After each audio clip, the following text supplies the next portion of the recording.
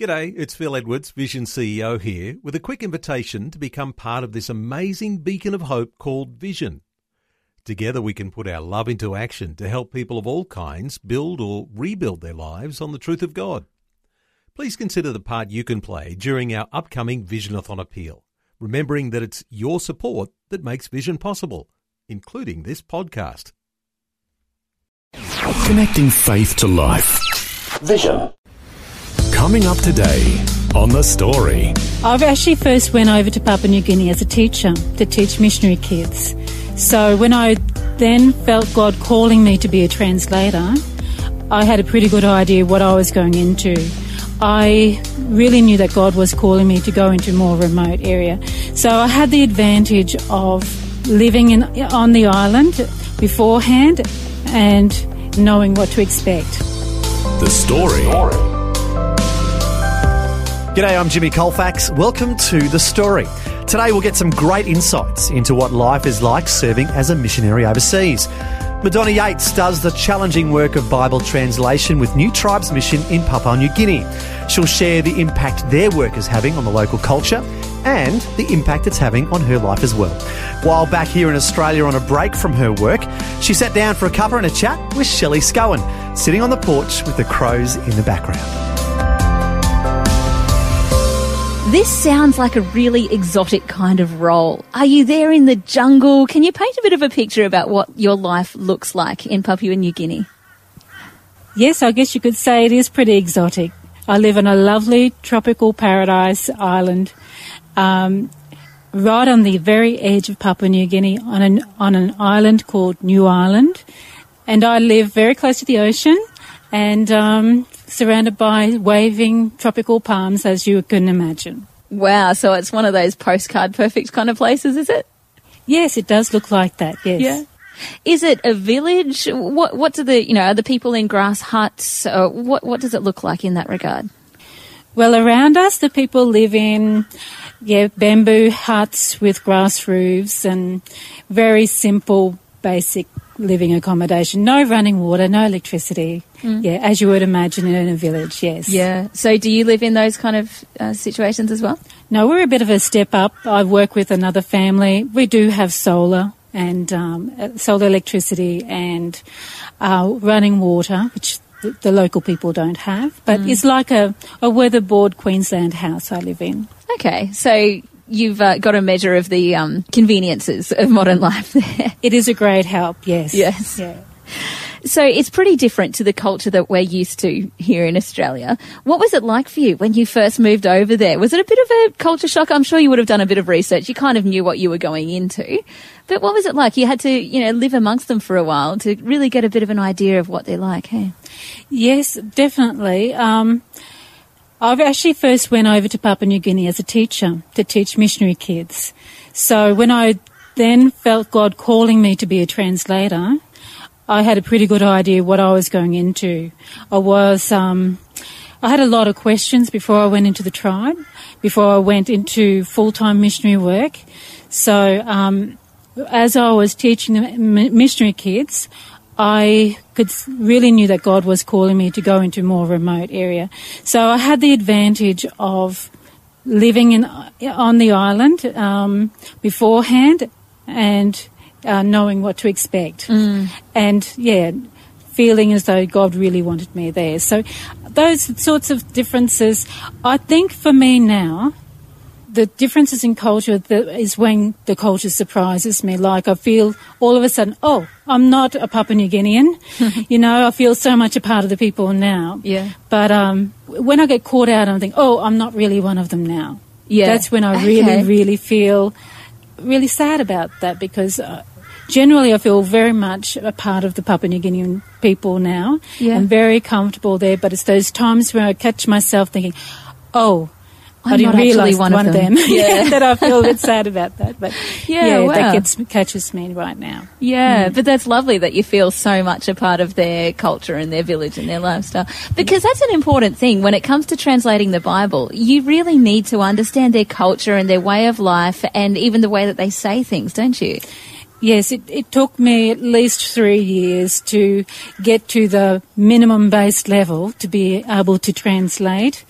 And in that, it's not just learning how to communicate in their language, because language communication, you need to understand how they think culturally as well. Yeah. And so a part of our training with New Tribes Mission is to learn not just the language, but learn features about their culture.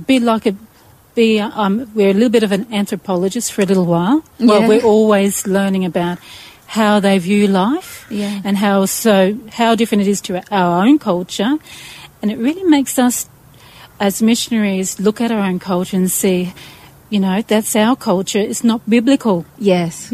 Always. So because the biblical culture was very different to our culture as well. And so you've got to make sense of all three, really. Yes, you do. And you have to separate them, because we have to separate from our own culture, because sometimes we think it's Bible-based. We're basing it on Scripture, but it is. It's just our own preferences sometimes. So we need to be wise and be open to that and realise, okay, how we do it in the West, in Australia, isn't necessarily how God wants it to be done amongst the Papua New Guinean people.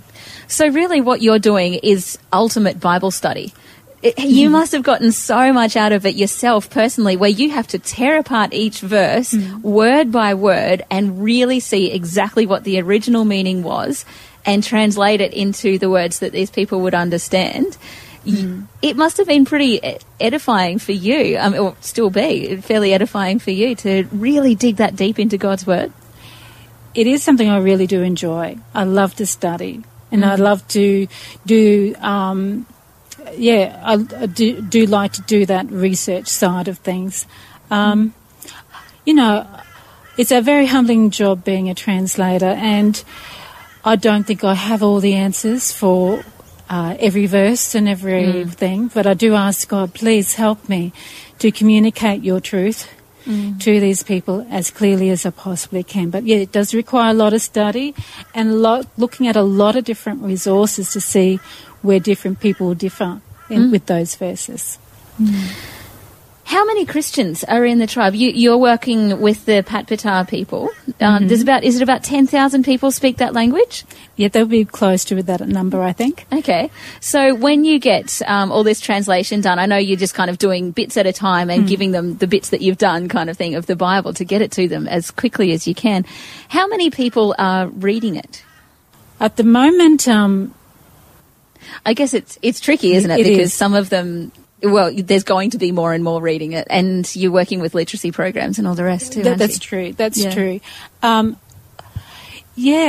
guess on the whole, there'd be probably about maybe 50. The reason why I'm not sure, I don't have it completely printed out yet, and so the people who are helping me and the people who've become Christians through the Bible teaching program, they are using it. Wonderful. We're actually currently using another mission translation. It's the SIL translation, and it has been available for the last 20 years.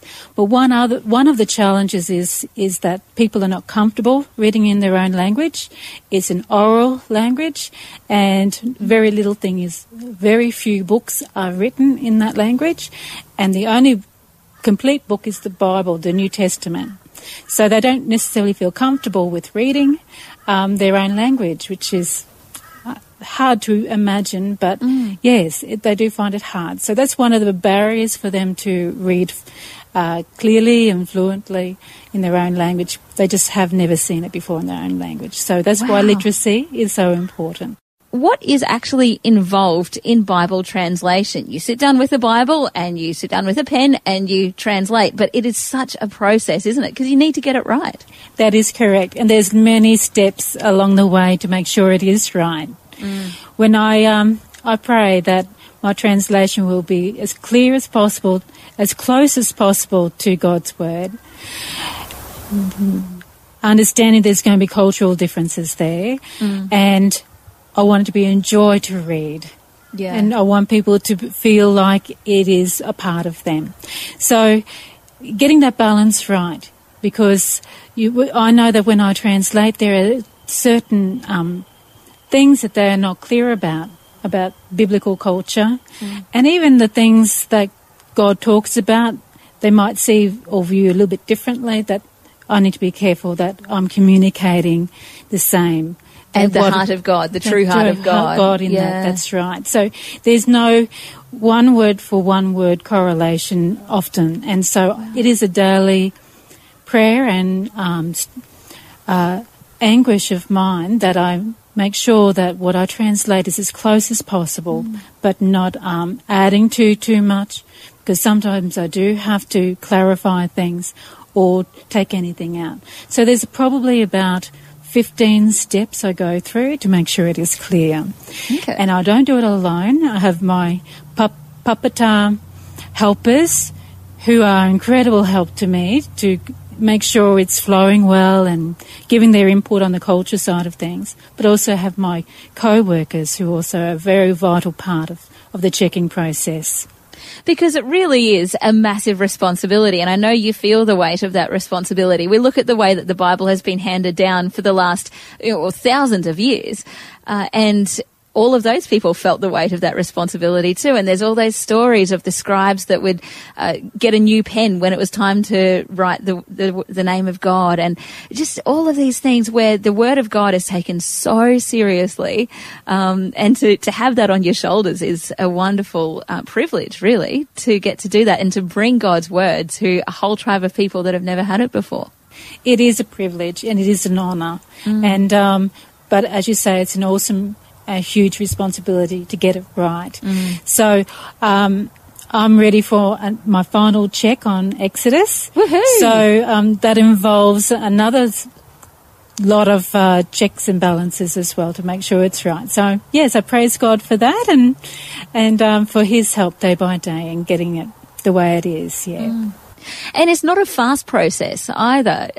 One figure I heard was that it took you about 8 months to get through 300 verses. Is that right? 530. Yes. 500. Oh, there you go. That's okay. Yes, it took me 8 months to do 530. Yeah, but you've got to make sure that they're all right. So, yeah, it's a slow process, but very encouraging. So the New Testament is already done. You're doing the Old Testament. Have you done Genesis as well? Are you working from the beginning, or how do you choose what to do? Well, with New Tribes Mission, we have three core things that we do. And the first thing is to teach God's Word, and we teach from creation to Christ. And so the second part is translation. So that's where I fit into the picture.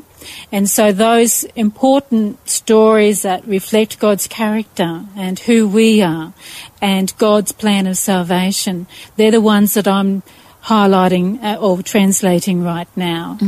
And so at the moment, they're the ones I want to do. I'm about halfway through those, so I'd like to finish that by the end of this year. And then I'd like to go back and complete whole books, like the whole of Genesis.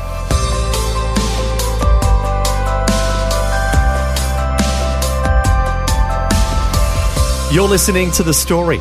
Today, Shelley Scowen is chatting with Madonna Yates, who serves as a Bible translator with New Tribes Mission in the jungles of Papua New Guinea. We'll hear more insights into life as an overseas missionary when we return. The Story.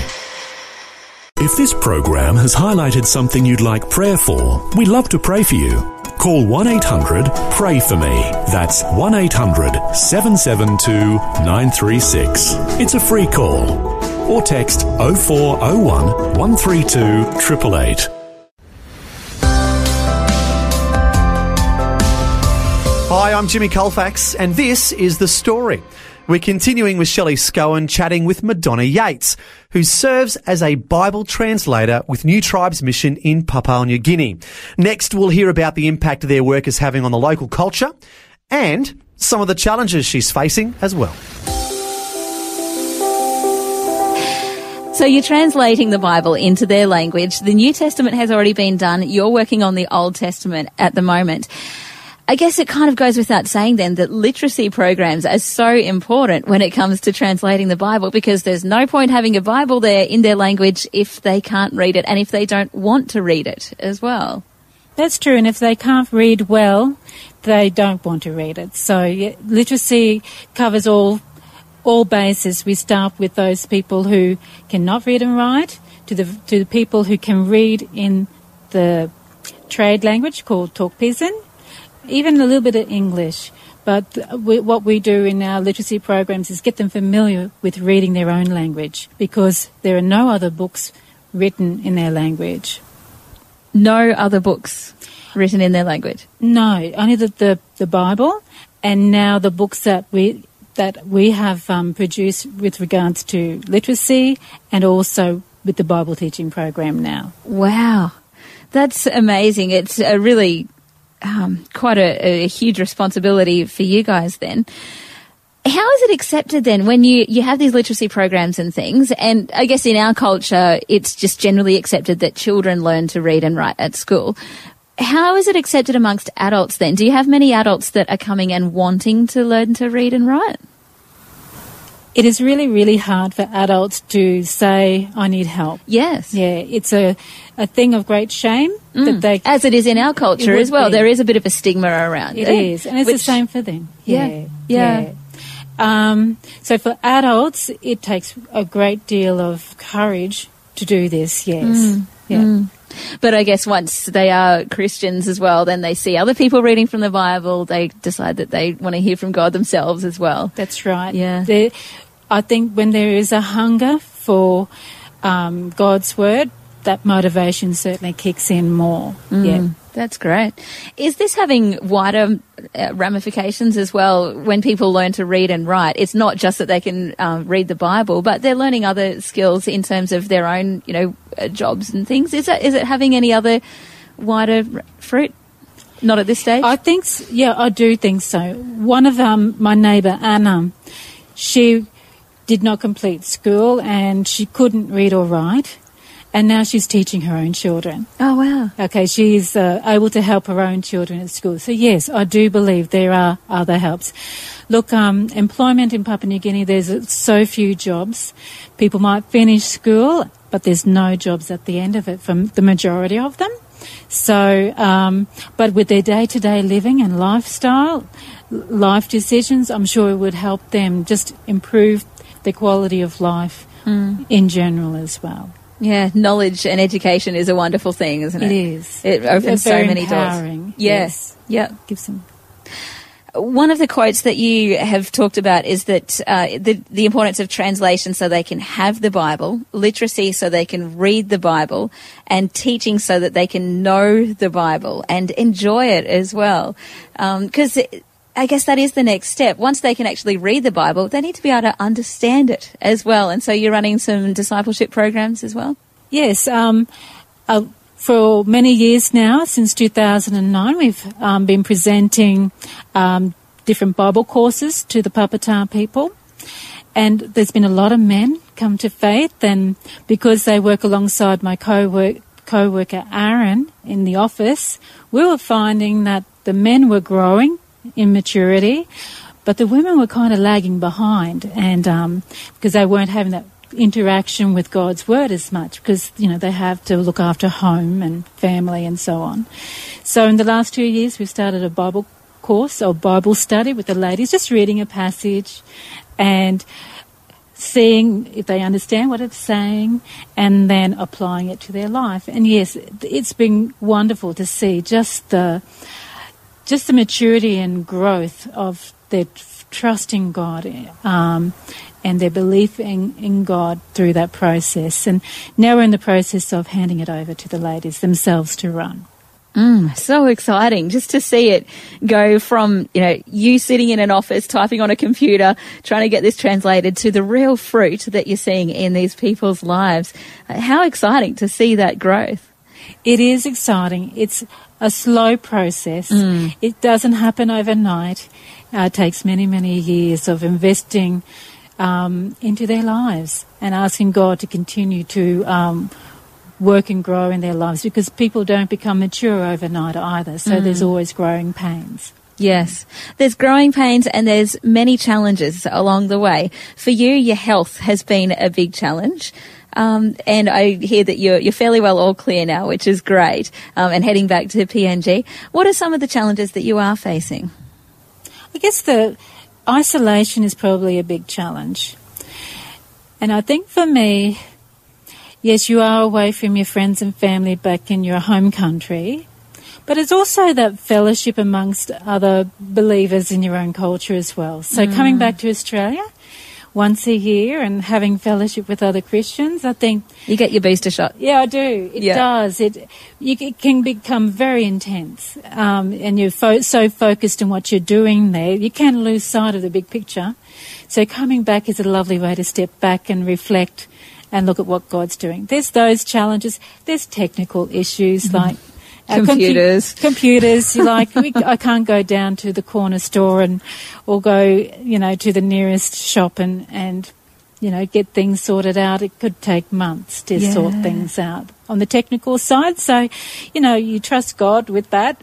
He knows it was going to happen, and he sometimes has very good reasons why different challenges come our way. It's always a way to refine and grow us as missionaries too with these different challenges.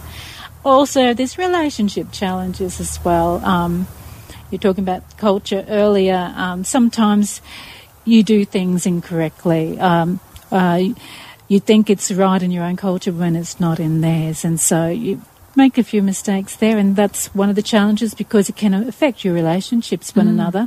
You don't intend to offend, but these things happen at times, unfortunately. Yeah, and then you've got to make amends and backpedal as much as you can. That's right, and God can use me when I've made a mistake to show, okay, can you please forgive me? Yeah. I'm sorry I had done that. I didn't realise, but can you please forgive me? And it's a way to, in some ways, disciple and show them how to do it. Yeah. Hopefully I'm doing it the way Christ would like me to do it. And show the humility and everything. Yes, that's right. Oh, what a wonderful story. And really, I struggle to think of any greater legacy that you can leave behind but the Word of God with a bunch of people so that they can continue reading it for generations to come. What an amazing legacy. What an amazing thing for you to be devoting your life to. Before I entered the work of a missionary, actually very early on, I asked God, please let my life count for something eternal. And I think, He has shown me how I could do that with my life, using the talents and the abilities that I have. And I'm thankful for the Lord that He could use me to do that. Yeah. It's just a matter of us asking God how He would have us used for His purposes.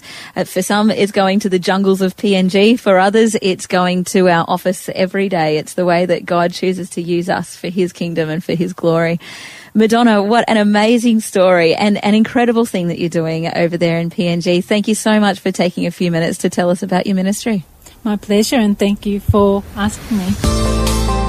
That was Shelley Scowen chatting with Madonna Yates, who serves as a Bible translator with New Tribes Mission in Papua New Guinea. For more information about the work of New Tribes Mission, their website is ntm.org.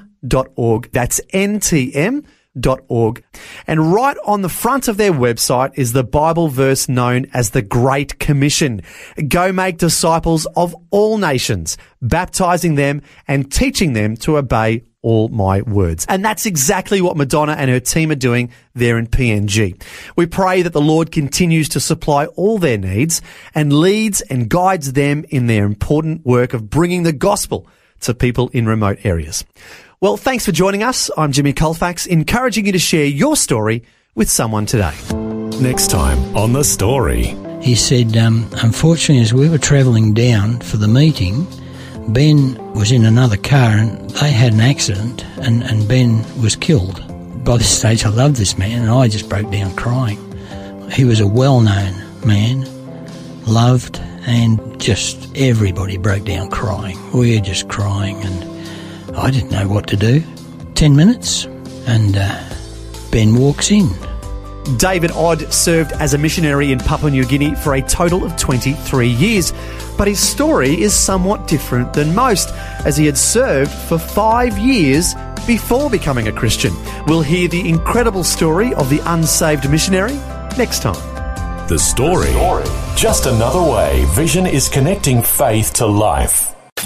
Before you go, thanks for listening. There's lots more great audio on demand, or you can listen to us live at visionradio.org.au. And remember, Vision is listener supported. Your donation, large or small, will help us continue connecting faith to life for hundreds of thousands of people across Australia and around the world. Learn more or donate today at visionradio.org.au.